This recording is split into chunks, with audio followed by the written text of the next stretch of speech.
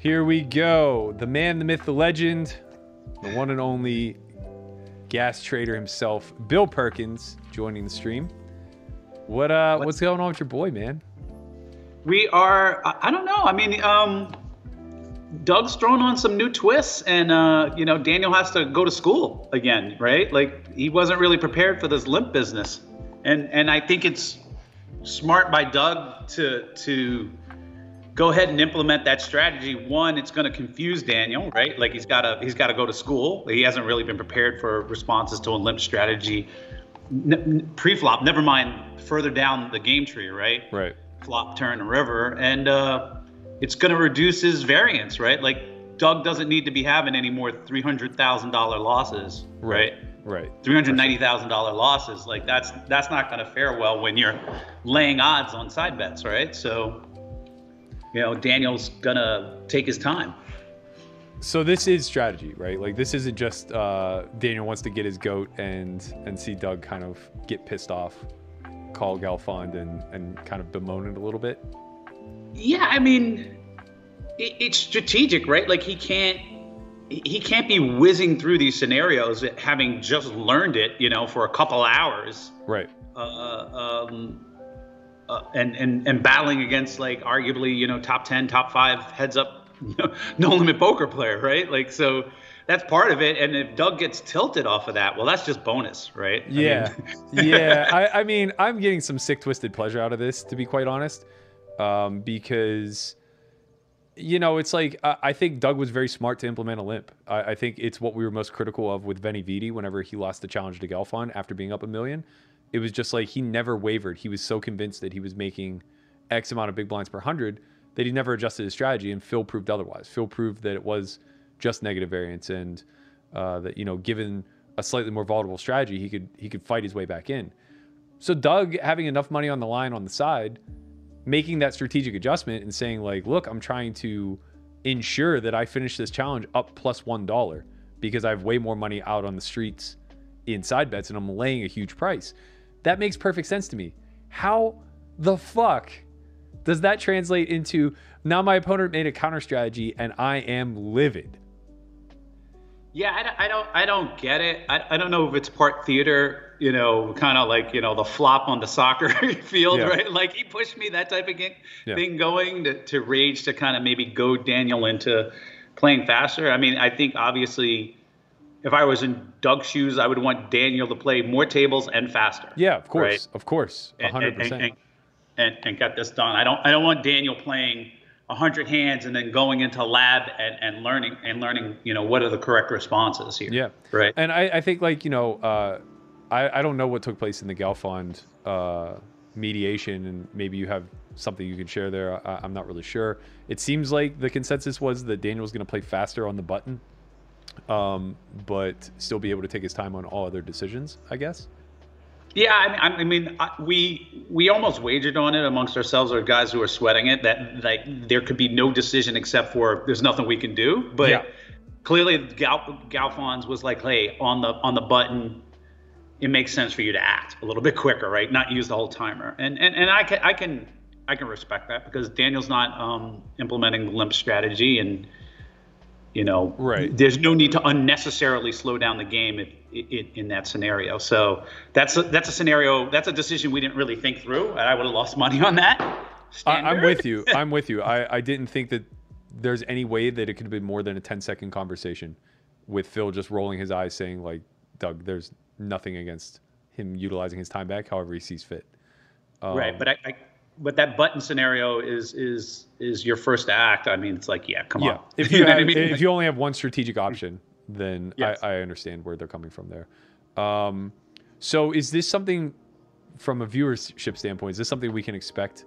Like, is this match going to get dragged out?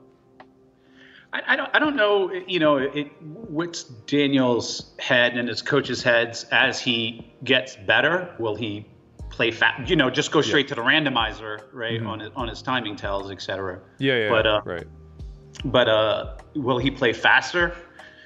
I think he will. I think that there's like a compromise he could attempt to negotiate too, where he could say, listen, you want me to play faster? I want to drag this match out. Let's reduce it to one table, and I'll act accordingly in a reasonable amount of time. He could do that, or he could be like, let's take a week break. Yeah. Yeah. Yeah. Let's take a week break and then go into the, he can go into the lab. I hope he doesn't do that though, because I feel like that is less favorable to him. If nothing else, just from a sheer emotional exhaustion standpoint. Like, Doug doesn't want to play another fucking hand of poker. He is ready to be finished. And even though a week adds to the length of this challenge, it's still a week where he's not playing. And he kind of gets to chill out a little bit. Sure, he'll be studying and whatnot, but right. It's not the same as like having to show up 3 days a week and just participate in this grueling fucking match where you're against an opponent who's taking a minute 30 to finish every hand. Yeah. It's definitely grueling. I mean, it's been a long match full of lots of swings, There's a lot of variance in this match, Yeah. The whole thesis behind the bets is that the variance would be greater than the skill gap. Sure. Which I think that there's a stronger argument for it now than ever. That oh yeah. Well, I mean, there's also the fact that Daniel, as time goes on, Daniel's going to get better at a faster rate than Doug will get better, because Doug's already at the top of his game, right? It's not saying that he can't get better. I'm just saying that the rate of change will be favoring Daniel, and therefore there will be skill compression. Yep. Right. Yeah, Christian and I were. Skill compresses, then Doug can't be X jillion to one favorite. Right. Christian and I were talking about that in the early onset of the match. That it made sense for Daniel to play as little as possible in the early goings and drag it out as much as possible, especially like over the first 10,000 hands, because Doug just has diminishing returns to his study. Right. At some point, he can't really dig too much deeper and find much more EV. Obviously that's not true. We don't know fuck all about this game in reality compared to like computers and sims and stuff like that. But it's unlikely that he's going to discover some like massive EV edge as he puts in more and more hours. It's also less likely that he's motivated to do so because he already feels like he has a pretty big skill edge. Whereas Daniel is just like rapidly picking things up. You know what I mean? It's like the first 10 hours of study may decrease the loss per 100 that he has by like 20%. And the second maybe 20 or 30 hours might cut it in half. So he's just like improving at such a rapid rate by comparison that it's not that shocking if they at some point reach a stalemate, even if only temporarily. Yeah, I that was my thesis. Daniel has great coaches and a great program that is an accelerated learning program. And I believe in it. That was part of the bet, right? Like, it's like, okay, yeah, Daniel doesn't have this. He's just going to get mopped, right? Yeah.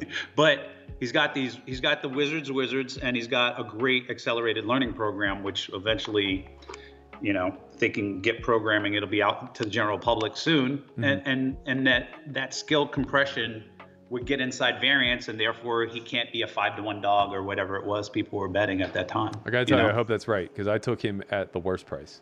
And yeah, I feel silly not getting him at 6-to-1. It's not that bad. Like, there's a lot of variance. He's I mean, with this limping strategy, I don't know. I haven't run a sim on that, whatever. But like, I think I was told that if you have two heads-up player of equal skill set, the one standard deviation is plus or minus 40 buy-ins. Yeah. Right. So, I didn't think Doug was outside that. Yeah, I'm really surprised. That's a lot. That's one standard deviation, and so, that I felt like Daniel was within that, and the laying the odds, or at the beginning, not even taking into fact that he was learning, Yeah. The all-in EV right now is like Daniel's kind of like, he's probably net down 266,000, not including that. Right. Right. Yeah. So, if that, those coin flips go the right way, or they work out perfectly as the EV plays out, Daniel's well within striking distance, and he's still in striking distance. Yeah, I agree with that. Especially if this match gets longer and they both kind of start operating in more shady portions of the game tree, if you will, like areas that they're a little less refined in. So I kind of said in the early portion of this match, or early portion of today's match, that some sweeping statements were made on both sides that I think are a little bit flawed and misunderstood. Daniel said that Doug is very obviously losing win rate by limping. And Doug said the opposite, in that adding a limping strategy absolutely adds EV to your heads up game. And I think both can be true, and neither can be unequivocally true. At least not in the developmental stage. So of course, complicating your strategy at any point of the tree will add EV, assuming your opponents don't respond perfectly, in which case now it's just neutral EV. So it is very likely that adding a limping strategy could increase his EV. So I think Daniel's wrong in that regard. But I think Doug just kind of insinuating that he's playing perfectly through the limping game tree is pretty crazy. They're both going to be in spots where they're like 50 to 100 SPR deep in post-flop scenarios. And those sims are very difficult to study because they're very big and complex.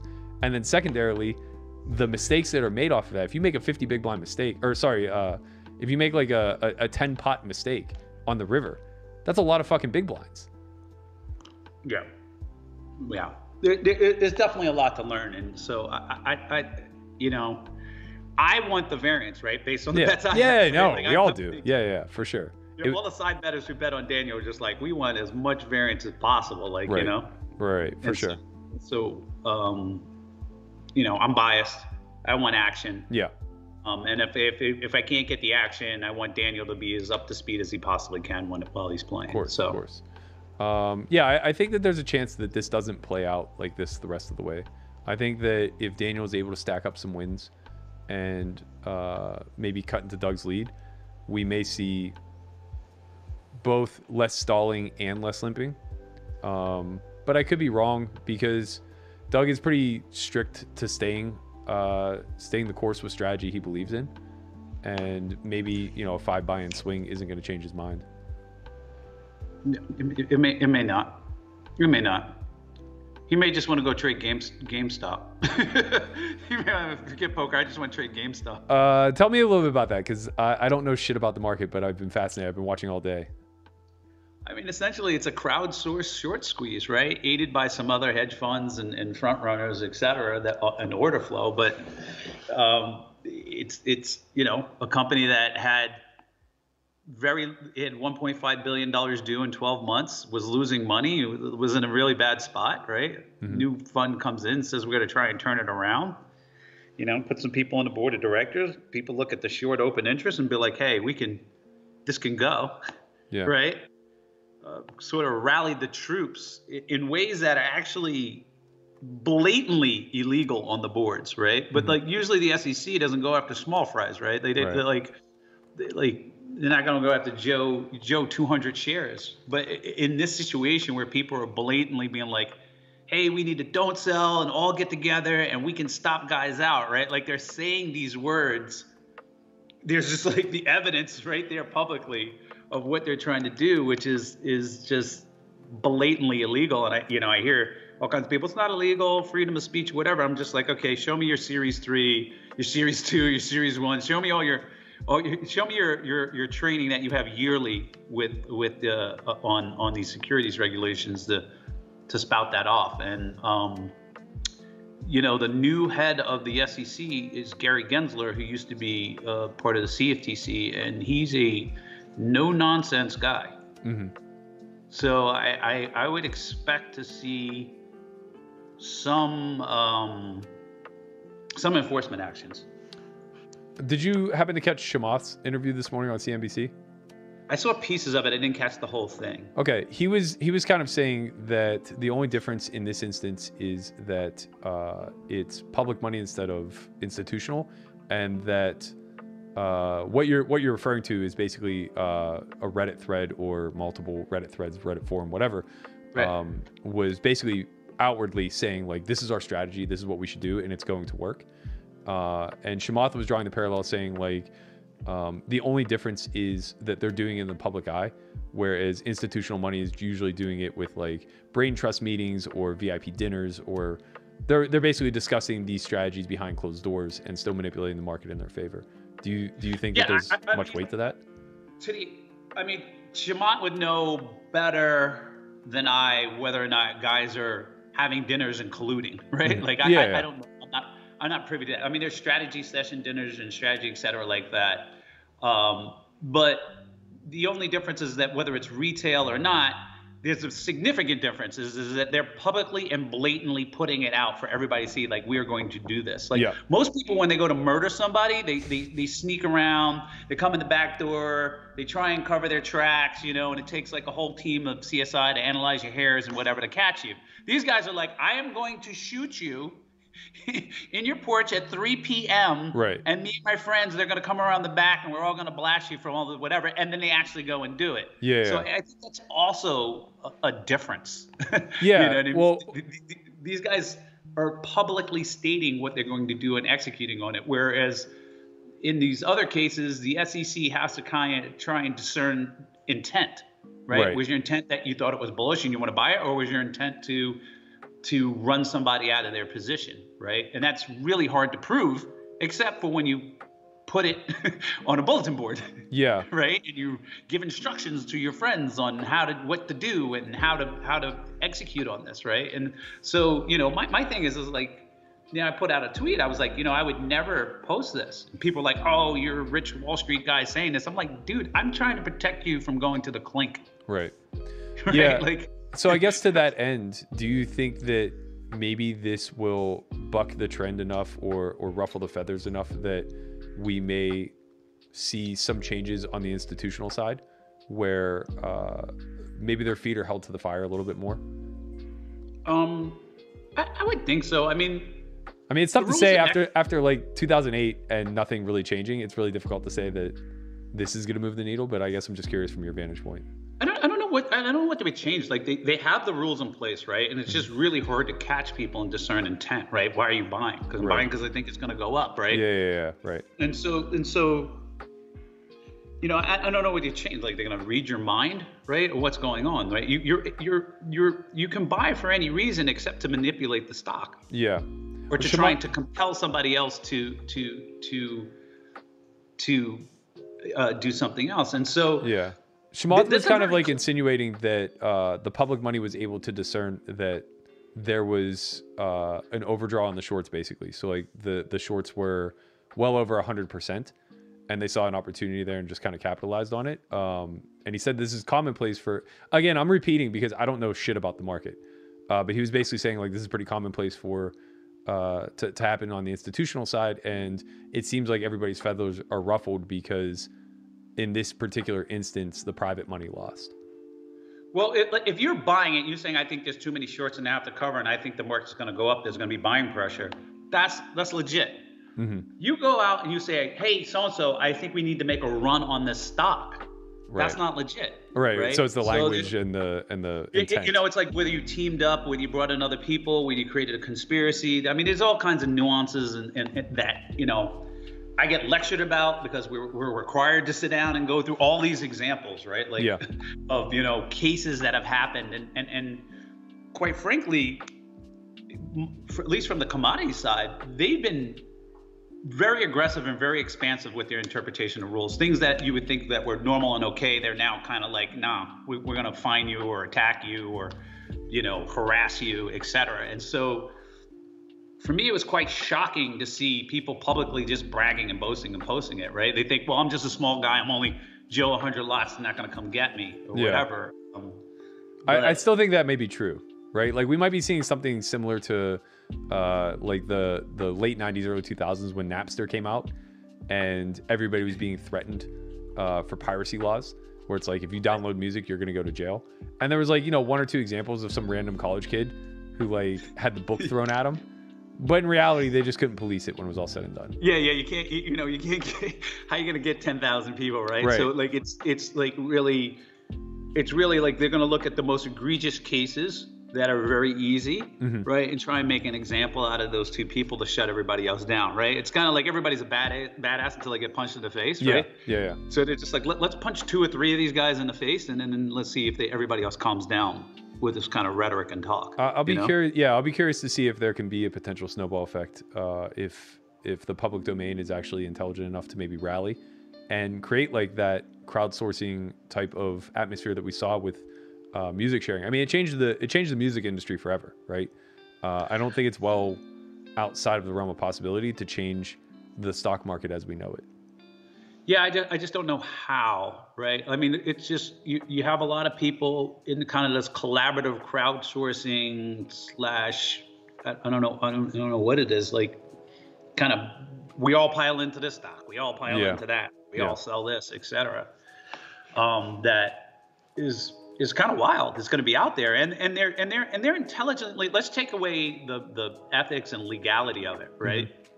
They're properly attacking a weakness in the system. Yeah. Right. In the way it is, and they're, you know, the rules are, you know, to be short is dangerous, right? Right. Because you have to have the shares, you can get bought in, you can get stopped out. You know what I mean? The price can go to any price, right? Whatever it prints. Then the guys margin you, and you just get margined out, right? Yeah. In the spike out, and you're forced to buy. Okay? Normally you don't see people coming in raiding and trying to stop people out of a company that looks like it's heading towards bankruptcy. Right. Like no profits, no cash flow, debt. Yeah. Right. Yeah. But you know, the momentum guys and these guys have figured out it doesn't really matter. If I print it at this price, you must buy. Right. Yeah. You must buy, and so must all your other buddies who are short, right? It's like Melvin Capital. Everybody keeps talking about that. They're not the only shorts getting hurt, right? Mm-hmm. They were not 100% of the shorts. Right. Right. And so, you know, it's quite ingenious, you know, of them to do this. It's just that the mechanism of action is going to cause them some problems. Yeah, that was kind of like what Chamath was saying, was that he was kind of championing for the little guy a little bit, where it was like, in a general sense, he was speaking to the pundit, and he was basically saying, like, you guys underestimate the intelligence of the public, and they're doing this very precisely and very intelligently. They just may set themselves up, obviously, for potential jail time. Yeah, they're just missing the you know, the years of like people coming in the office like, if you do this, you're going to get investigated. If you do, you know what I mean? But in a way, they're kind of protected in the crowd, right? Only the people who are like clearly posting crap and doing this stuff and violating security laws, whatever. But the rest of them, they're just like, I don't know. Everybody else was buying. I thought it was, I was going to buy it. It was going up. There's nothing wrong with that. Do you think I'm not part of any conspiracy. I'm not part of anything. I just saw momentum and I bought. Do you think guys like Chamath kind of signaling off of his social media profile that he's interested in dabbling, A, manipulate something like this, and B, he could be held culpable for it? I think there, you know, I had somebody come out to me, and I took the opposite side, right? They were like, Chamath is walking a very fine line. Mm-hmm. Like, you are promoting a Reddit thread publicly to get in stock. So basically, as stock advice, thinly veiled stock advice, right? Yep. With retweeting a Reddit thread, and in that thread is a conspiracy, and therefore you're part of a conspiracy. Now, I was like, listen, that's specious reasoning. Yeah. I know these guys, they will try it if they can. Mm-hmm. Like, they love going after the big guy. If they could nail Chamath to the cross, mm-hmm. they 100% would, right? But, you know, my position was like, nah, Chamath's not settling, he's not quitting, and that's a bullshit case, you know? Yeah. But my friend was like, listen, has that ever stopped them before? Right. Like, Mark Cuban had to go all the way to the mat on a zero case, spending millions of dollars, right? Yeah. To embarrass the SEC when they came after him for insider trading, which they had zero evidence whatsoever on, right? Yeah. And so I'm thinking, you know, so my friend's point was like, that doesn't matter. Right. And it's funny that like the SEC is willing to just like exhaust all those resources just to ultimately walk away with egg on their face in hopes of what? I guess sending a signal flare that they won't tolerate manipulation. Well, I mean, you got to look at like where the money is, right? The enforcement budget of the CFTC and the SEC has exploded, mm-hmm. right? And they hire all kinds of people and attorneys or whatever, and they have to justify that, right? So they're going to bring cases and actions. They're going to be looking at things that they shouldn't even be looking at, right? Like, what are you doing, right? You're just being a pain in the ass. You're being harassing, right? Yeah. So when they get something that they can sniff and they can like show their bosses and the public that, hey, this budget was worth it. You know, this gazillion-dollar budget that we have for enforcement was worth it. See what we did and see what we prevented. They're gonna go for it. Yeah. You know, guys make their careers off of these things, right? Yeah, that's true. I guess there's probably a lot of people in that sector that are trying to move up the political ranks too. So it's probably pretty important that they have a resume to demonstrate. Get promoted, move to some other division, move X, Y, and Z. It's like this is their rank. Like they don't get promoted sitting there, right? Doing nothing, yeah. right? It's funny the way that I learned about any of this stuff was watching Billions. Yeah, they're all looking for their Gordon Gekko to take down, right? Yeah, yeah. Right? Yeah. You know, they're Michael Milliken or whatever, right? Like that's you know, they're protecting the markets, the integrity of the markets, and whatever they're supposed to be doing, and that's their incentive. And so people are like, oh, you know, a lot of people who've never dealt with an inquiry from the CFTC or SEC or had to deal with a lawsuit, like it is unbelievably overwhelming to deal with these issues, right? Like when you're facing these trumped up charges and fines and et cetera, like a lot of people buckle, right? Like that's the tactic of the FBI, right? Yep.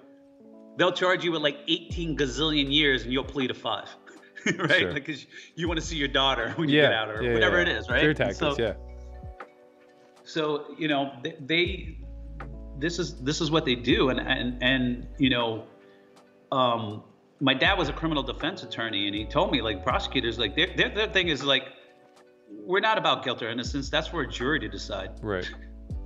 So this is going to ruin your life. In the meantime. I mean, that's shitty too, because like, they have endless resources, right?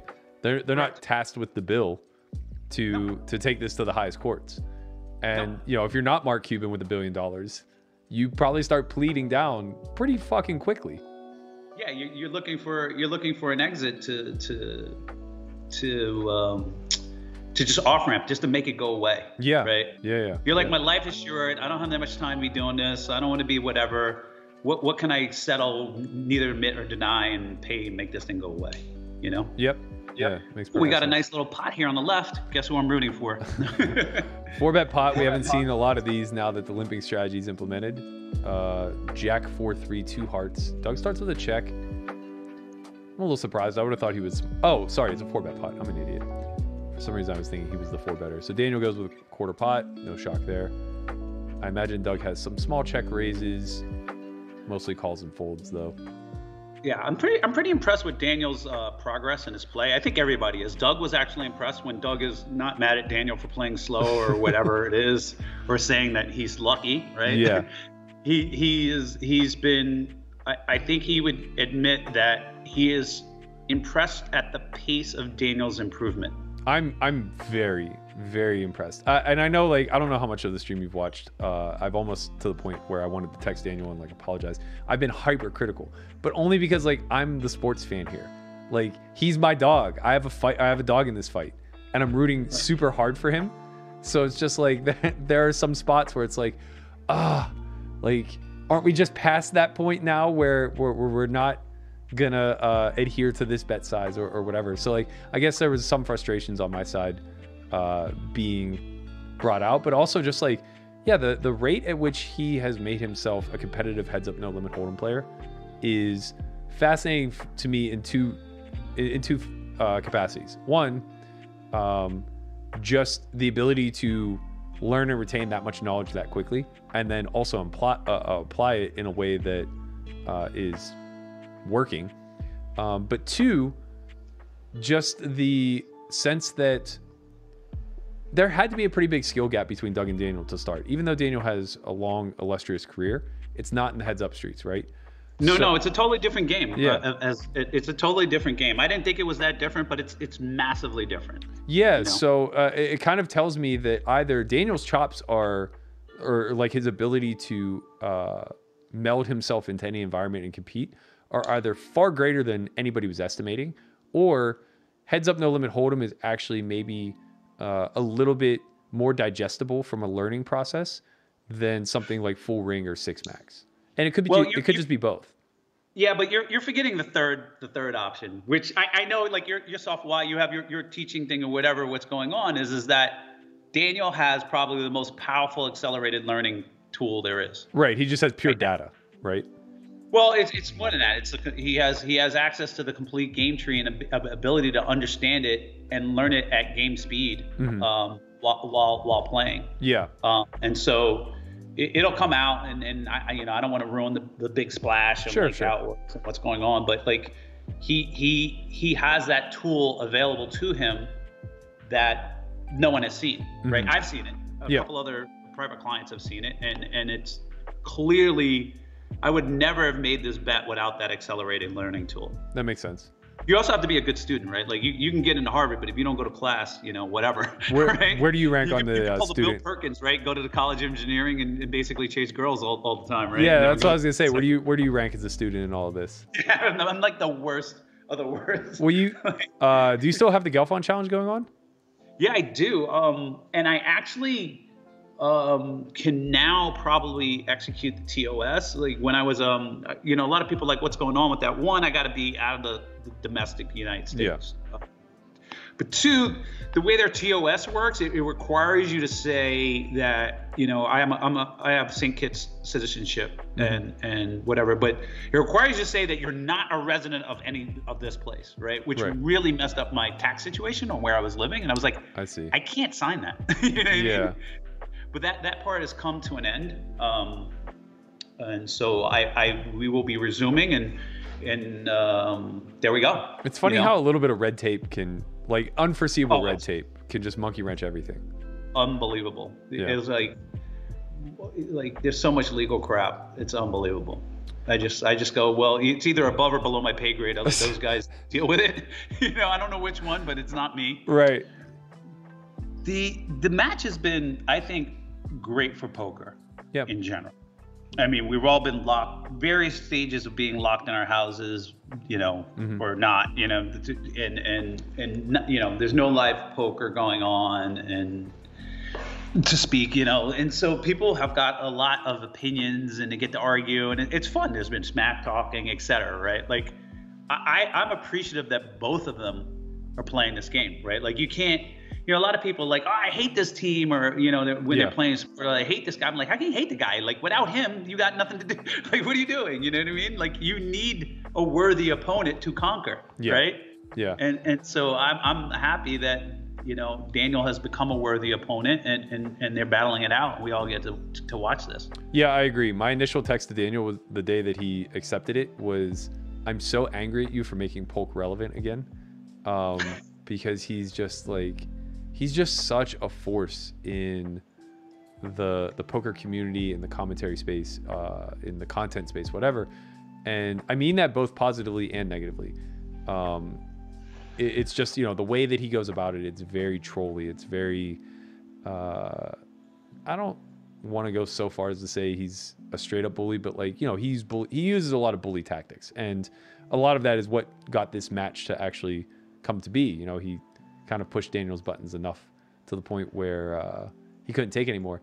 And I thought Daniel's response was pretty great, in the sense that he, without mincing words, was just like, this isn't about the money. I don't care about that. I'm going to be competitive in a way that he could never expect. And I think that that's what we've seen. It's been super entertaining. I said that last session when Doug started implementing a limp strategy, that is as big of a win for Daniel as it would be if he comes out profit in the plus when this is all said and done. He forced an elite player to make a strategic adjustment that was obvious to the audience. Yeah. I mean, I'm proud of what he's doing. I think he's got, more to give. The only thing I ask of Daniel, when I talk to Daniel, is just do your best. Yeah, you do your best. I don't care what happens. Yeah. You do your best. I don't care. You win, lose, whatever. So be it. Do you have any plans for any of these challenges in your holster? I mean, I'm a terrible student.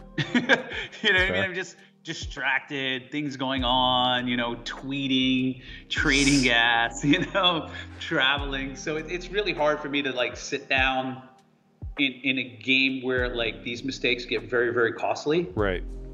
And so, but I wouldn't mind it if I got enough, big blinds per 100. That's the thing. That was kind of like what I was saying when Doug sat out because Daniel was stalling. I went on a pretty long tirade about how insane it is that he's bothered by this, where it's clear gamesmanship. But my sticking point was just like, you goaded this guy into playing you in a situation where this match would never in a million years take place without you spotting some number of big blinds per 100. And like, he just somehow accepted, like he gifted you this spot of what may have been like, I don't know, somewhere between 10 and 20 big blinds per 100 to begin with. Maybe it's not that now, but at least, the first few thousand hands, maybe up to 10,000 hands, he was just basically spotting Doug 10 to 20 big blinds. To get so pedantic that you're going to like throw a temper tantrum over the first sign of this guy making adjustments and doing things that are going to make your life a little bit more hellish. To me, it was just like outlandish. Yeah. I thought it was, I just felt like Doug got tilted, and he got tilted and it was dangerous. And like, that number dials down to like 300,000 in the next couple of sessions. Like it's going to be, that's all I want. People are going to be sweating bullets. Man, that's all I want. I just want this to be like sub 10 buy-ins going into the final couple thousand hands. Yeah. People will be sweating bullets, right? Like, I'm pretty sure Doug has it in his hand. Like he has like a calculator that's running like, when can I fold every hand? He said that he's absolutely not going to do that. He said he won't make a single strategic adjustment that harms his win rate, which I don't believe. I guess maybe you can give me your opinion on that. I think his side action is too important. Otherwise, we wouldn't have saw the limps get implemented, because if it adds like, it must mean the totality of his win rate, right? Because he's laying odds on the side, right? Oh well, he was strictly saying in game. He wouldn't even address the side bets. He just said he'll never make a strategy adjustment that hurts his big blind per 100. I mean, if I were a guy who also laid odds, I'd be angry at that statement. Of course. Like, what are you talking about? Yeah, it's like if you have it locked up with 200 hands left, he goes, I will never give Daniel back free money to win $1. Like, that was what he said in his last post-game interview. Yeah. Well, I mean, I don't know. And then there might be other things like in a hand that he would call if Daniel overbets the pot, he might fold. And like, how could you, even if he intended that, right? Like, how could he separate his brain out and his intentions? Like, how could he know? Right. Like, it's like, at some point you have to like be looking at the counter saying like, okay, I'm only up. He's not trying to lose $2 million to win $1. Right. Like, he's just not that dumb. Right. You know what I mean? Totally. So agree. I don't care what he said, his pride or whatever, like he's going to be like, I'm not here to lose $2 million to win $1. You know what I mean? Yeah. It comes down to that. Like if it's like he's up, whatever, I don't know the math, but let's say he's up like $4,000 and there's 10 hands left, he's just folding. You know what I mean? Right. And to be fair, we can't see the whole card, so like at least he would be able to hide behind the mask of, oh, I just got really bad hand, like I got bottom 20% of distribution. That I would be stone angry at somebody who executed that strategy. Yeah, I remember during the end of the Galfond challenge when they were trying to figure out like at what point could Veni Vidi just fold his way out. I was so mad. I'm just like, my initial reaction was just like, no, like Phil laid you a price. You can't do that to him, yada, yada, yada. And then I thought about it a little bit more and it's just like, what the fuck am I talking about? Like, they obviously considered endgame before they made the bet. Like, Phil knew that there was a chance one or the other would be folding out. And it made for like one of the most riveting final matches we could have ever asked for. Because there were spots where like Phil was 3 or 4 betting, and it's like, if he just loses this pot, it's over. That's it. Like, this is the critical pot right now. He has to win, otherwise the match ends. And he flirted with that line like 4 or 5 times throughout the course of the match. Yeah, that is what, that's what the fans want to see. We want to see action. We didn't come here to see, this tit for tat, type of thing. You know what I mean? Especially when we can't see hole cards. I mean, there's an element like the poker is male dominated. most of the people I see in poker are UFC fans, right? Yeah. It's kind of in your face, whatever. I'm gonna kick your ass. Blah, Yeah. blah, blah. You know, that type of thing. You know, that's what entertains. Yeah. But it's also chess, and I think that like people can respect those end game strategies and the things that are, you know, taking precedent. Like your overall EV is always going to take precedent, and if Doug has 5x the action on the side while laying a big price of like 4 to 6 to 1, of course he's going to fold his way out, right? Like there's just no doubt about it. I mean, I would not be angry at him if he did that. Right, of course. How could I you wouldn't be angry at him. I'm just like, so be it. We tried. Yeah, you know what I mean? yeah. I mean, he takes a knee with 2 minutes on the clock. Like, what are you gonna do? If you're Daniel, you just recoup some of your lost big blinds and you call it a day. Like you tip your cap to the guy. And honestly, from Daniel's side, it's such a win too. You know, if Doug's taking a knee up like 5 buy-ins, 4 buy-ins, something like that, nobody would have ever predicted. Like, I don't know what the spot was. I think I saw Rob Young tweet that he was getting 7 big blinds per 100. And you may have gotten even better. I got 9.3 and 8. Yeah, so it's just like, you know, if the final tally is -4 big blinds from Daniel's side, like you guys crush. Yeah, we're happy. I'm chilling. Right. You know what I mean? Yeah. Daniel might be playing 200, 400, but I'm playing 600, 1200. Right. Yeah. Let's You go. know what I mean? So, you know, except I get a little bit of big every hand. You know, I get that little every hand played. I get a little piece, a little juice. That's why you're sharp and why I'm just sitting here hosting a daily stream show.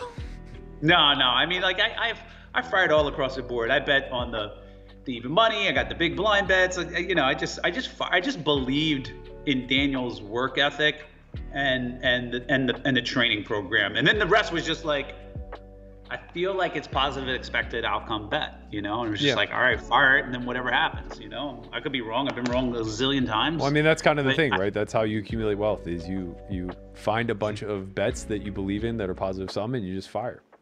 Yeah, I mean that's what the GameStop guys are doing, right? There's like, this is positive expected outcome. If we could just buy this many shares, you know, there's no more shorts to be had. It's going. Right. So Andre, our producer, was kind of filling us in on what's happening with the GameStop stuff. Apparently, the Reddit thread was forced to go private. Their Discord chat was actually closed, and it crashed. At least initially, the stock price by like -$100, and now it's stabilizing around -50. I don't know nearly enough to know what that means as far as like the future of their play. Do you have like any insight on that, Bill?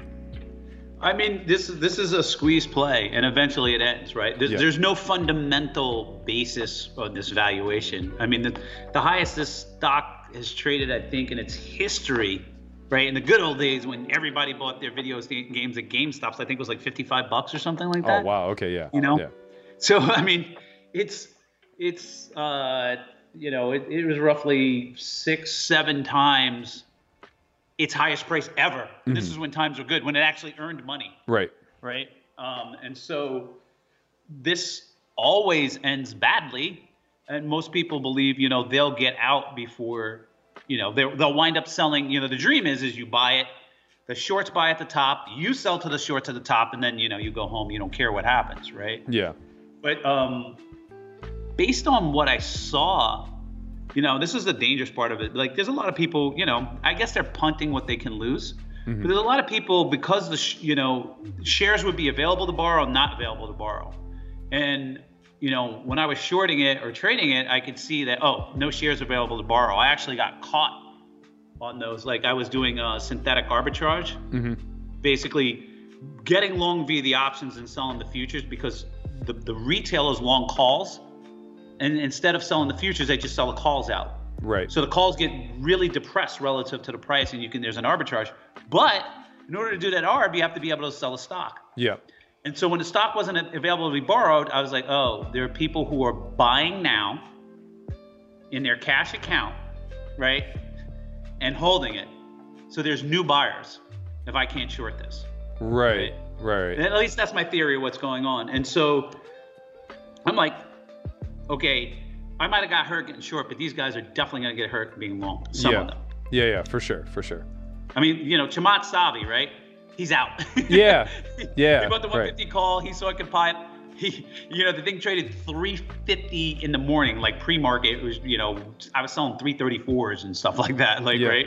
And he's out at whatever, made $1 gazillion, right?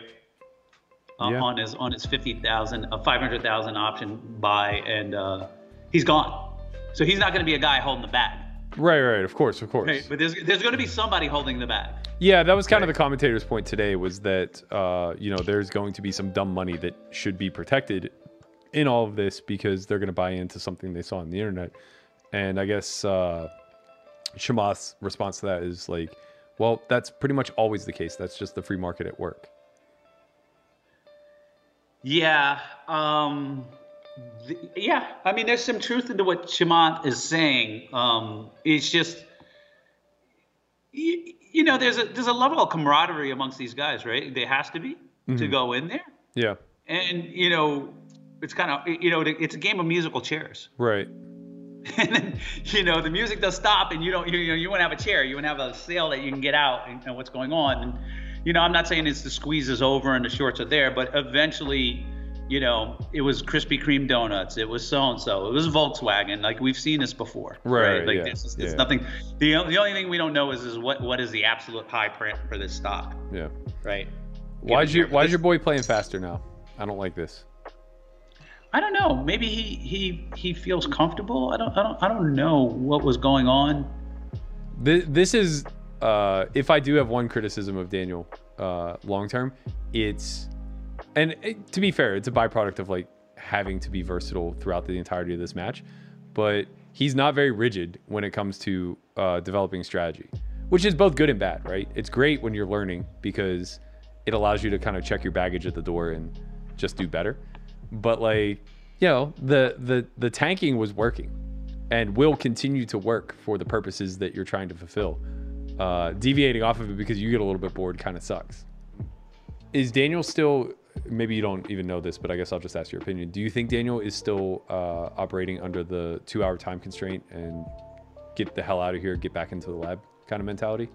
I think he's using the force, Yeah. I think he's figuring out how the game is flowing, what he thinks the current meta is, and he'll use the force. If he feels it's good, then I think he'll play a little longer, and if he feels like it's neutral or bad, or he's in a spot where he's lost in a couple hands, he'll have to call it and hit the lab. I'll tell you what, just from a sheer annoyance factor, I think I would quit at the 2-hour mark every time if I were him. Like, it's a lot more exhausting when you're not in the game flow, right? It's very easy to kind of just like lock in, randomize your spots, run them the way that your frequencies are supposed to run, when the cadence of the game is exactly what you expect it to be. It's always a button raise. It's always a 3-better call, right? Like you just stay within game flow. Now we add this other thing, and this other thing also comes with like super small pots that we're kind of disinterested in emotionally. That would make me check out pretty quickly. Kind of like when Daniel takes 1:20 every single hand to act, Doug probably checks out pretty significantly. Yeah. And for me, not knowing, how much Daniel's absorbed, I would be in favor of making these shorter sessions for him. Yeah. I will say this much at this point. I'm pretty confident that he tastes blood and he wants to fucking win badly. So I think that, I don't know what the previous 19,000 hands looked like as far as like his willingness to just be all in on strategic adjustments and hitting the lab and stuff like that. But I would make a strong guess that these next 5,400 hands, he is going to do everything within his power to increase his win rate. Yeah.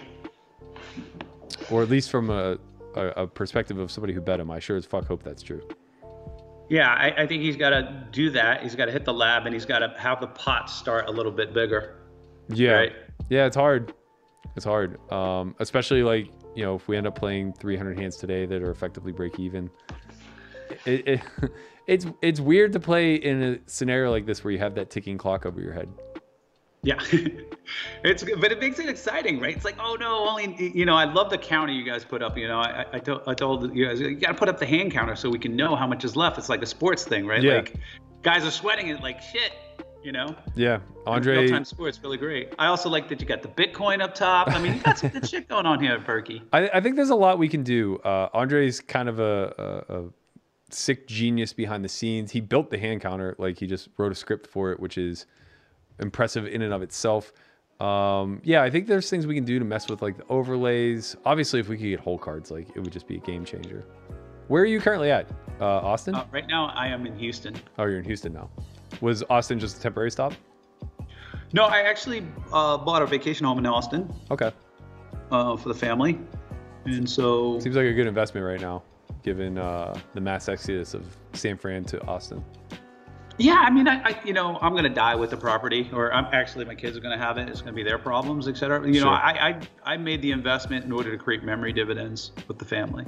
You know, so I was like, I got daughters that kind of like don't want to hang out, but if I get a nice place with a lake or whatever, they'll bring their friends. I'll come. I'll get time with them, that type of thing. So that was the main thing, and I can bring my home, you know, my mom, whatever, family compound. We'll all get together. Sure. So and create some memories. So. I did get offered 10% to get the hell out 7 days after I bought it. Really? Yep. Wow. Just like that, huh? Own it for a week. Here's your profit. Yeah, I had no intentions of paying in this price range or buying this place. So I went down to go look at places in Austin, and it was bonkers, the prices. I was like, what? This is Texas. Like, this is not, you know, Malibu. I've heard it's just whatever. like, yeah, I've heard the properties have just like massively inflated there. And they have no supply. Like, I thought, like, you know, whenever you're going to buy something like a car or whatever, and you know the sales guy's like, we only have one left, and another guy is looking at it, and you always think it's like a tactic, right? Like to get you to buy it or whatever. And you know, we went to the place and it's like, oh, we have a bid on it just as you're getting it. And when I saw the place, I fell in love with it. I was like, this is it. Like, I already had like future dreams of hanging out and throwing parties and hanging out, and I was like, okay, I'm gonna bid to my you know, I'm gonna try and lowball and get like X off, right? Then it was like, oh, get a bid, and I was like, crap, now it's competitive, right? Right, yeah. And then on top of that, they're like, oh yeah, and another guy from California is flying in this week to come look at it. It's brutal, man. I was like, shit, if a guy from California, you know, it's like, you know, they're gonna buy it, right? Yeah. Like, they're used to paying ridiculous prices for property, and when they're saving 14% on their taxes, it's almost like the property's free, right? Even though to me, I'm like, this is a gargantuan amount of money. Yeah. Right. And so, long story short, I bid, you know, my exact indifference point. They asked if I could move quickly. I said, nobody moves faster than me. So I got the property, and then really like 7 days after I closed, they were like, I have an unsolicited offer to a buyer who wants to pay you 10% profit to leave. It's insane. I mean, like, you're literally saying no to six figures immediately. Just immediately, right? Yeah.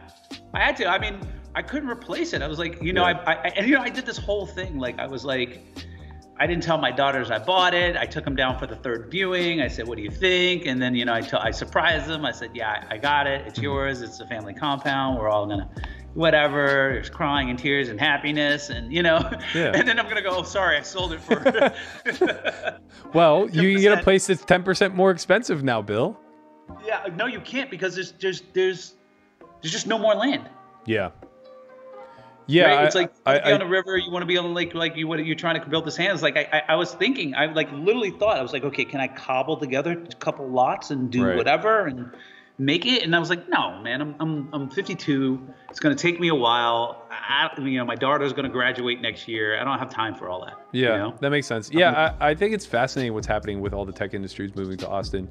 I think San Francisco is going to be in a really bad way in the next 5 to 10 years.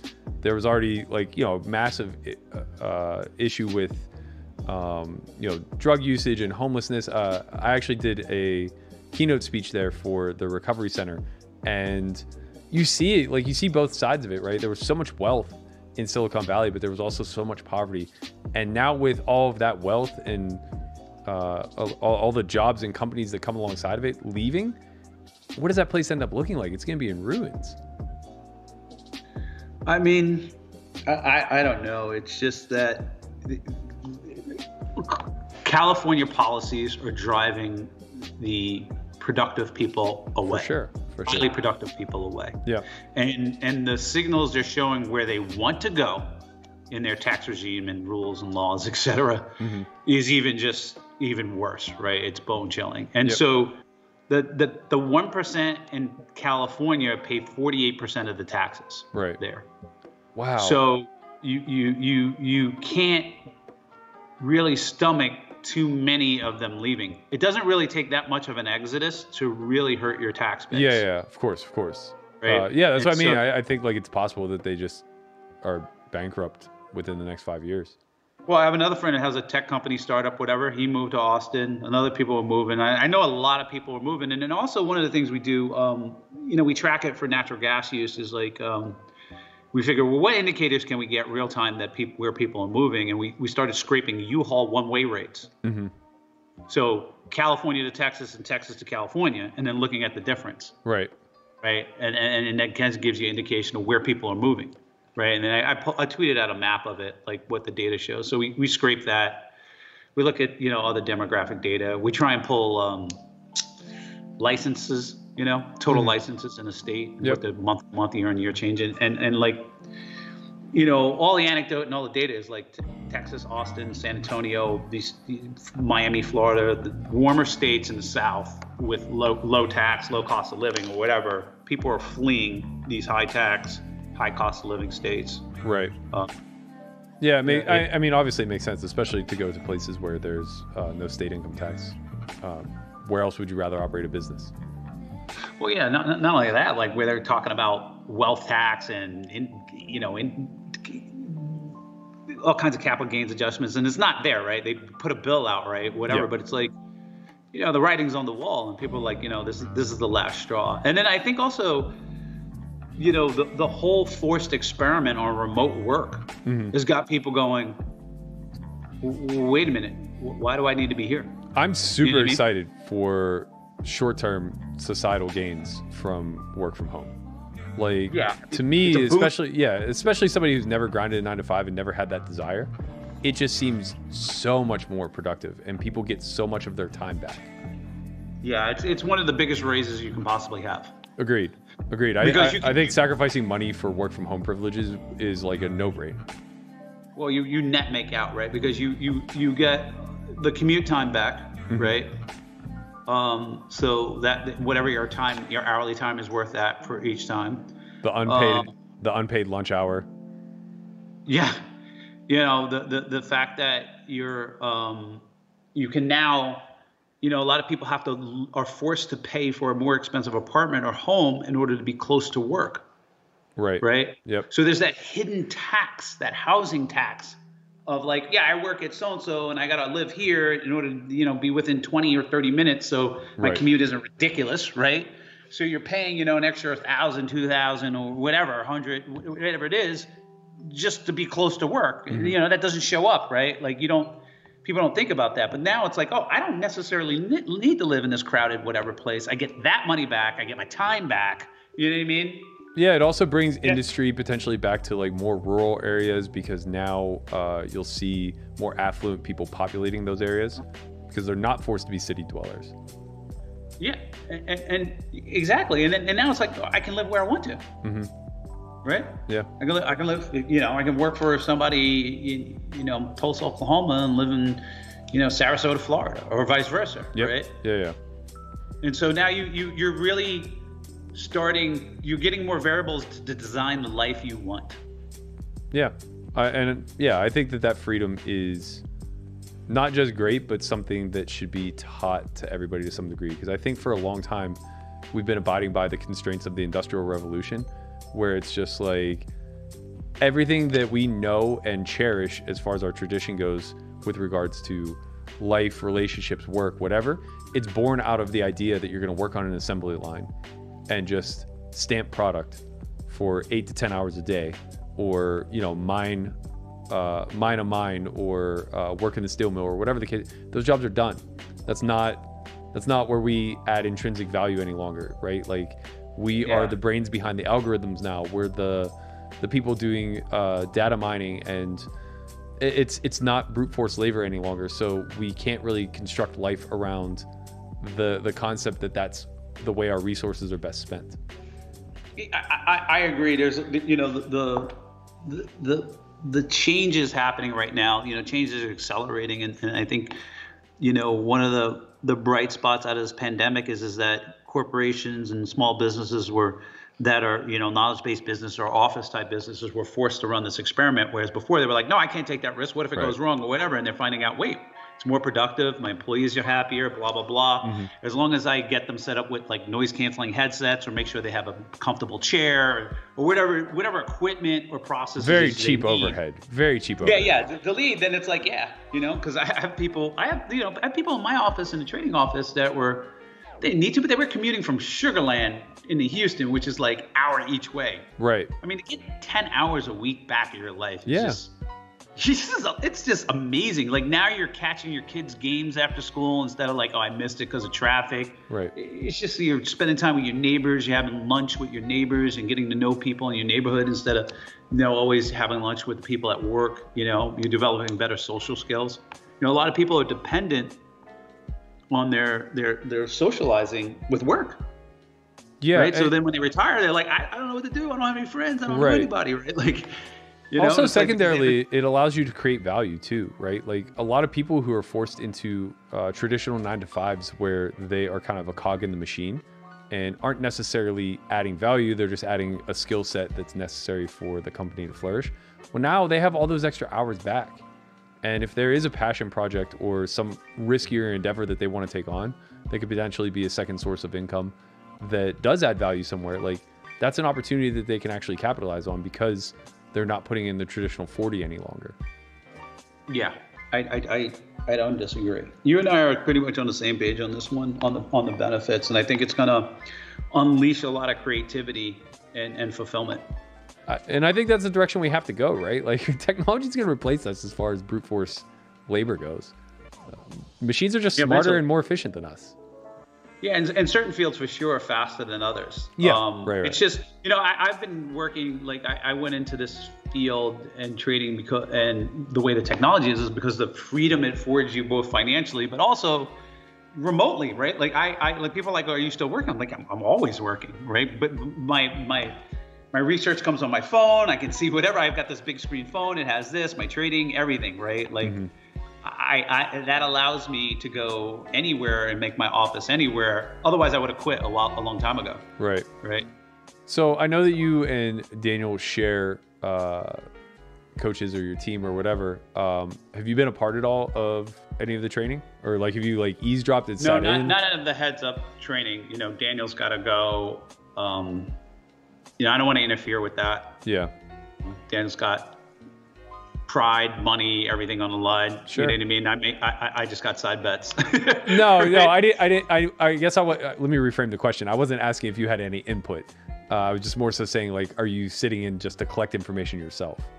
No, after the fact, I may ask, like, what did you learn? What did we go over? What did we learn? Yeah. What's the strategy, et cetera? Yeah. I know, like, being a part of an inner circle like this, like, you know, it is kind of like, well, like you're the cut man, you know? I do put my 2 cents in, but like, will you please unlock the overbets? You know, that type of stuff. You know, like, I want to see more overbets. Yeah. You know, that type of thing. Yeah. You know? Yeah, I mean, like, you know, you're a part of the squad in some regard. Like, whether you're the cut man or the hype man or whatever, like, you know, you're in that corner. Yeah. I'm in the corner. I am rooting for certain things.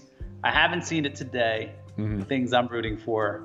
But, you know, it might be a function of this new limping strategy. It may be a function of, you know, what's going on and the hands he got. But I would love to see more substantial bets. Yeah. I would love to see him go back to taking his time in banking down, even though it's unbearable to watch. And my initial reaction to it was, I can't fucking do this. If he's going to do this for the entire stream, I'm out.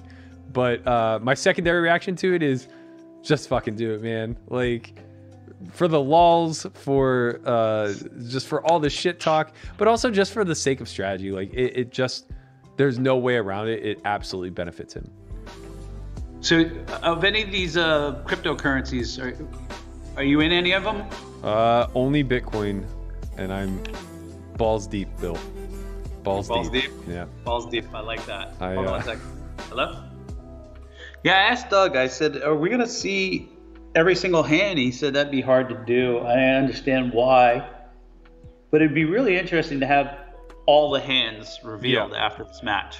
Right? I agree. I think that I think it would be interesting. I also think it would be I don't want to go so far as to say game changing, but I do think that there would be elements of heads up poker that may be influenced moving forward if we were able to see 25,000 hands of an established pro and somebody who's learning to close that gap, right? Because at a bare minimum, we could see where Daniel went from losing money to no longer losing money, and I think that that's worth a fuck ton to anybody who's attempting to learn poker as a whole, but specifically learn heads up. I think the big challenge is that WSOP software just doesn't offer an easy way for that to occur. And they'd have to agree to do it and then put it out. And even if they agreed, I don't know how well 888 would be able to facilitate. I mean, maybe they could email each of them a complete database of their hands. I'm not sure. Yeah. It'd be good. And everybody can go in and be like, okay, who actually played better versus what happened? You know? I mean, there's meat on the bone, man. Doug is a profit-driven dude. If he can get the hands, and Daniel will agree, I certainly could see a $9.99 upswing course in the future. Yeah, $9.99. Call now. Yeah. Get a free T-shirt. Yep. Doug comes out of retirement for an extra month to promote it. Does some of the commentary on it, whatever. I wouldn't blame him.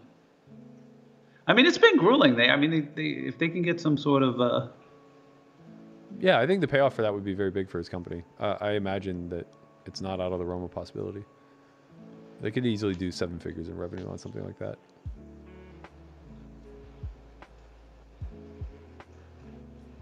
I also thought this match could have gotten a little bit more hype, TV time, etc. Some coordinated marketing for them, but also for the poker universe. You know. Yep. I mean, with Sheldon passing, that's a big voice against the legalization of online poker everywhere. Yeah. Again, being against, and it's no longer there. Right.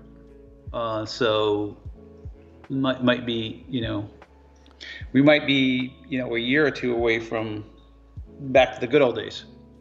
Yeah, I mean, I think there's still challenges that lie ahead. I think everybody's of the impression that it's just been regulation that's been holding this up, but there are other issues specifically shared liquidity. So I know that California hasn't come into play, not because of lobbyist or regulation, but because they refuse to share liquidity with anybody.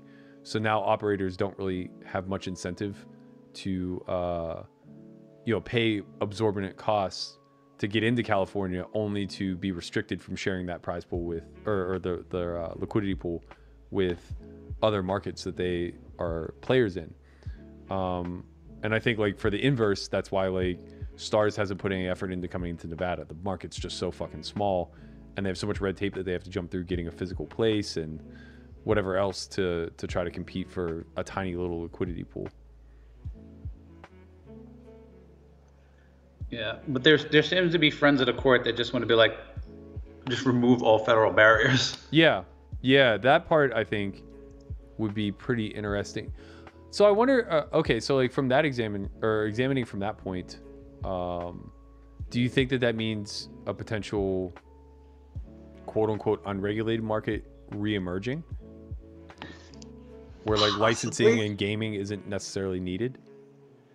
I don't know. I mean, I need to talk to my friends who are closer to the lobbyists and the rules and what's going on and what's holding them back, right? And the things the obstacles are going, so I can really talk on it. I think we should probably get Rob Young on the phone and see what he thinks. Yeah, right? Yeah, that's true. Yeah, he's probably pretty dialed in, especially with Let me see if I can call Rob and see what he says. Shut up, Perkins. Do you have any travel plans now that COVID? Well, I don't know that COVID's lessening. I know in Nevada it's at least lessening, but I think it's just because it's so goddamn cold, nobody wants to go outside. It actually is. I mean, the hospital. We track that intently. We have covidmathblog.com Okay. that we made public. I posted a link on it, and every day it updates the stats, the studies, latest things, recommendations, and then it has like a grid and charts on what the trends are. So, you would expect since 65 and older is over half the deaths, right, and hospitalizations, et cetera, that when you target them about a month to whatever later, that you would see deaths and hospitalizations go down, right? Okay. Because it's highly effective against severe COVID and 95% effective against just getting it, right? And so since they're such an outsized portion of deaths and hospitalizations, you're starting to see that capacity in California, et cetera, loosen up. That's a combination of two things. Enough people catching it that people self-isolate, right? You stay away from that guy and stay away from this guy, and I've already got it. And the vaccine starting to take effect in your most vulnerable population. So, I speculated a couple months ago that when the vaccine came out and the way the vaccine distribution is going on, 30, 45 days, 60 days after that, you're going to see massive declines, outsized declines in deaths and hospitalizations, just because of who's getting them first, et cetera. Yeah. That being said, I'm going to St. Thomas, and then I'm going to St. Bart's. Okay. Seems like a reasonable I've place had my to spend first the winter. dose of the vaccine in St. Thomas, and I will have my second dose on the 5th, and I will be weapons free after the second dose. Good for you. I got those antibodies.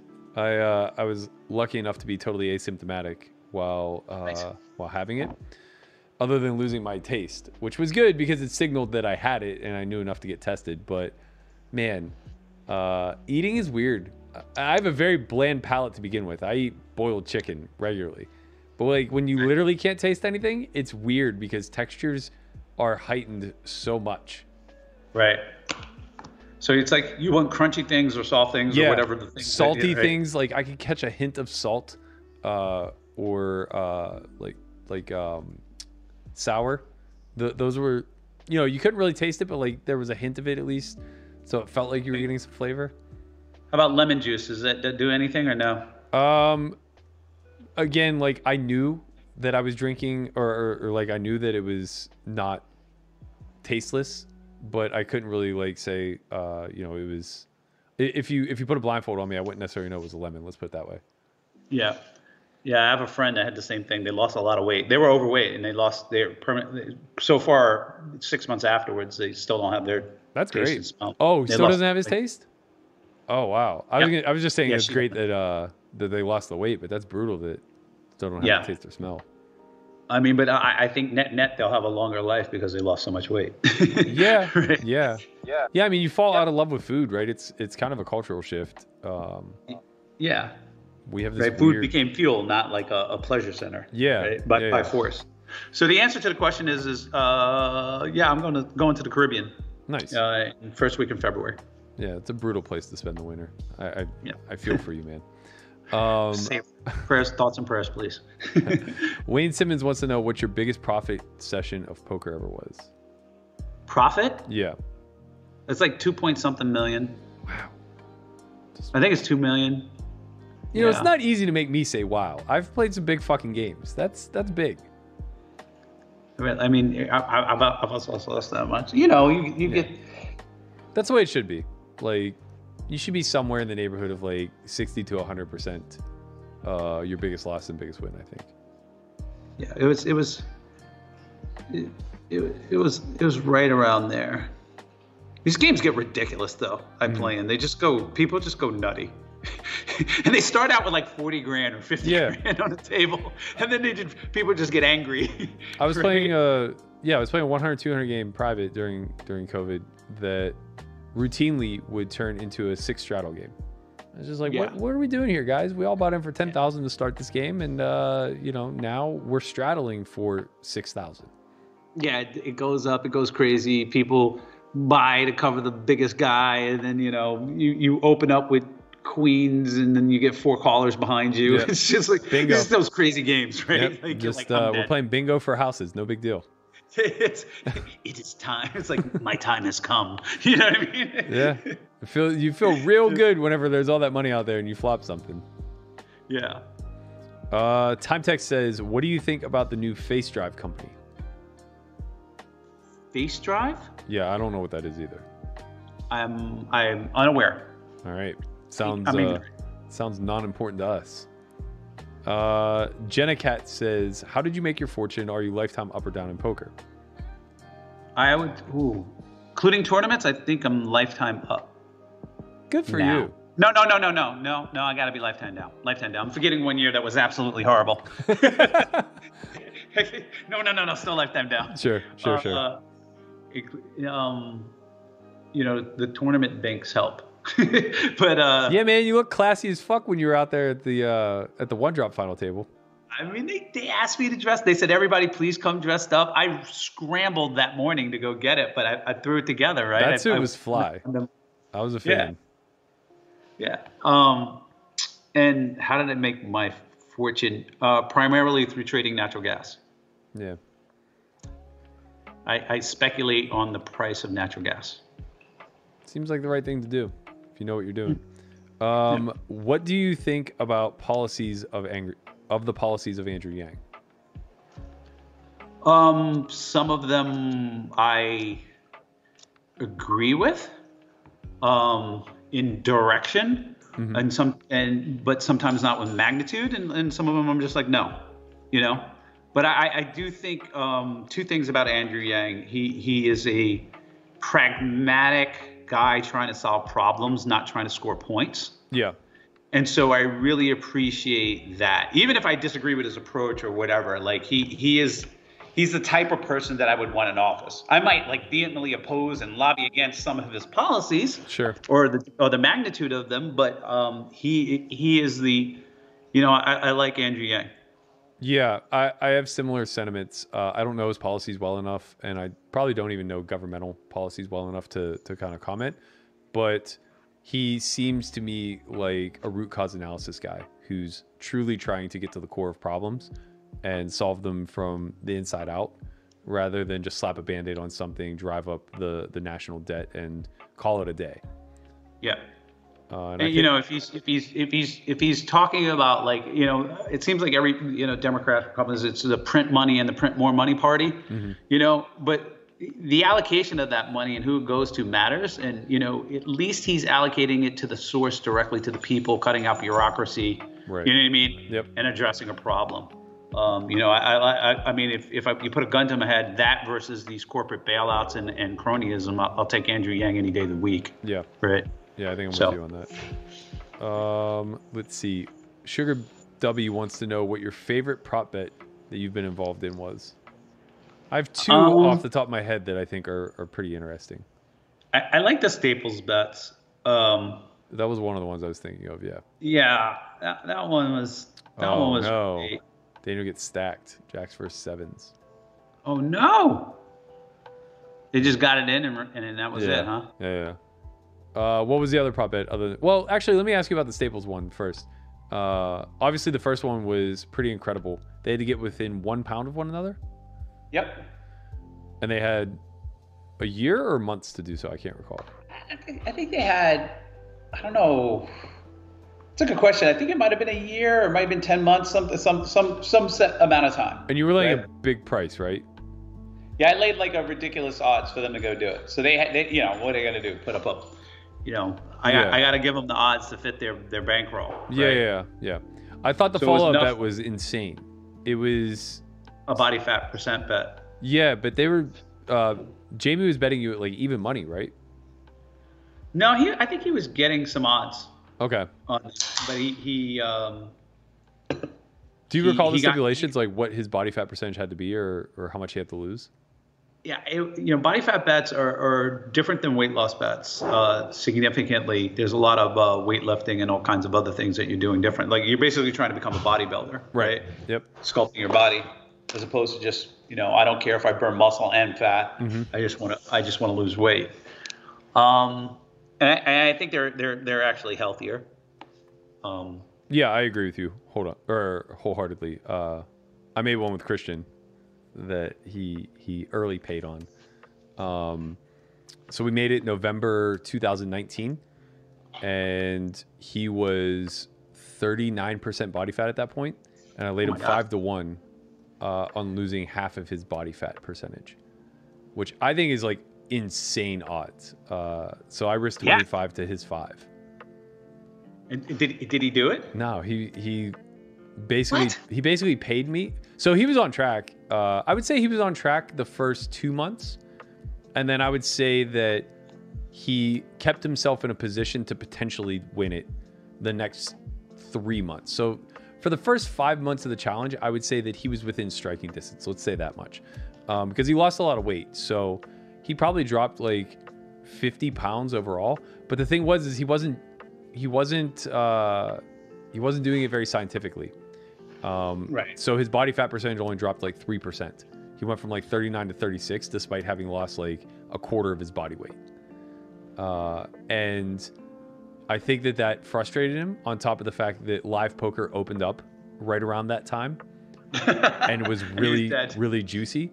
So he ended up playing like 300 hours in the month of August and made like a pile of money and effectively just paid me. Was just like, yep, that's it.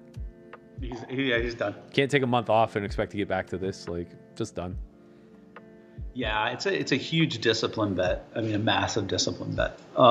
Yeah, I think so too. But that was good, because I think they inspired a lot of other people, and a lot of the people did all kinds of things like losing weight or blah blah blah, reading book, learning language, and I thought that ripple was really good. So did you ever talk to him about the second half of the bet, or the second bet? No, I think he just I used to talk to him. I was like, you need to be doing X, Y, and Z, and I think like he had a lot on his plate, and really just didn't have the he couldn't make it the priority that it needed to be. Yeah. In order to get there. Yeah, because he reverted like pretty heavily, right? Oh no, Daniel caught bluffing. That might be it. This is not swinging in the right direction. Yeah, I don't. Yeah. So what other questions we got in the story box there? One that seems to have caused some controversy, but I'll ask it anyway. What do you think about the Keystone Pipeline being scrapped? I find that interesting that a company can put all this money into it, get the permits or whatever, and then by executive order it gets killed. I assume that there's some sort of compensation. Then fine, that's what the rules are. Mm-hmm. Being in the oil and gas industry, I am skeptical of the oil and gas guys, right? Yeah. And their methods and procedures and right-of-ways, et cetera. But they did have, they did go through a permitting process. They did do this, it was that. And I know that there are people who are on the other side are just as unscrupulous, making up reasons and trying to delay projects, et cetera, because they believe that we want to get off fossil fuels, et cetera. So it doesn't have to do necessarily with the merits of the permit, but it has to do with their totality of their argument against fossil fuels. So I didn't really, I'd have to really go dig in the docket and look at the path and et cetera to really give you an opinion, but that's just kind of like my top level thoughts. Yeah. Yeah, I mean, I think that makes sense. Obviously, everything's going to come back to bureaucratic issues when it's all said and done on these controversial things, right? Like, usually you can follow the money, you can follow the policy, and those two things are going to be pretty indicative of where the ruling ultimately came from. I mean, people had, there's people who don't want it cutting through under the land and a river, and they have legitimate concerns. And there's a lot of people just like, I don't give a shit. I don't want any fossil fuels. And there's also competitors. Yeah. Right. Like I remember when, it's way back when, I don't know if guys nobody probably even paid attention, but there was a guy who owned a bunch of coal plants, et cetera, lobbying against these natural gas plants going in, right? Like, blah, blah, blah. And he supported all these environmental groups or whatever to attack these natural gas plants because he owned coal power and he wanted to, produce coal. Sure. Right. So these, there's so much, this is why I'm a libertarian. There's so much gamesmanship going on in rules and regulations that's really meant to protect incumbent business interests and not really protect people. Yeah. Huge part. There's some obvious ones like licensing laws in states, right? Like, why do you need a license to be an interior decorator? right? Yeah. Protecting companies, right? Why do you Yeah. need a license to braid hair? You don't need a license to braid hair. And there's probably like hundreds of examples of this that basically get in the way of people getting out of poverty, creating a business, being entrepreneurs, but protect and entrench interests, right? Yeah. And stifle competition. Yeah, and I imagine like a lot of that again just comes down to like how the bottom line is being distributed, and Right. you know, lobbyists obviously are a big impact of that as well. Yeah, it seems like a rigged game. You know, at the end of the day, like it's very hard not to say that it feels like a bit of a rigged game.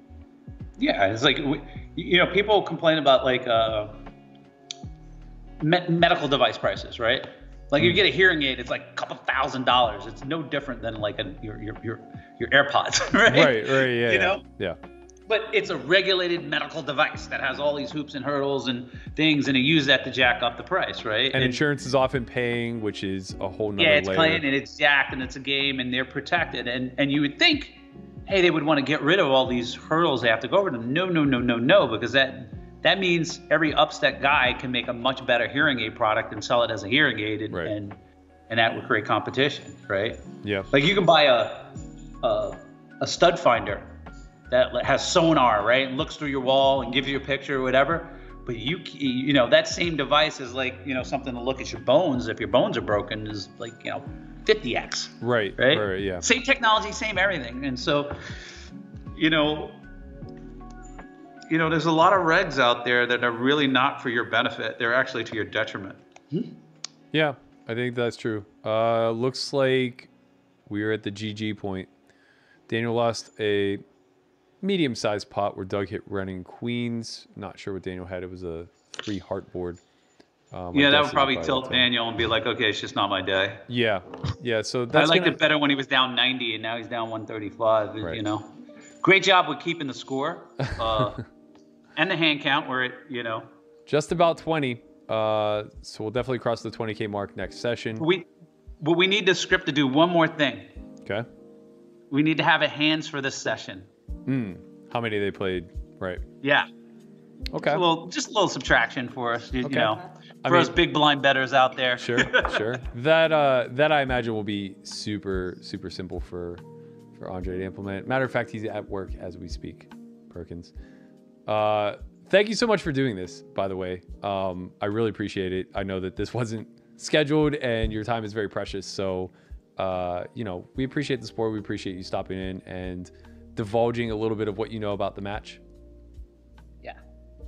Yeah, it's been fun. I'm going to sweat it anyway. I'm happy to be on the show. And you guys got like I said, you guys got the best graphics. You got the up-to-date score. You got the hands graphics. You guys are the NFL on Fox of poker right now with you. Wait, What? there's more. This has to be just to fix the button. Yeah. Oh, okay, this might be just to fix a button. Yeah. Yeah, I would assume so. Oh, wait, that was it. Suddenly they just start one tabling. All right, here we go. Yeah, that would be good. All right, well, you guys have a good night, and good luck to us on the next match. Thanks, man. Appreciate it. You got it.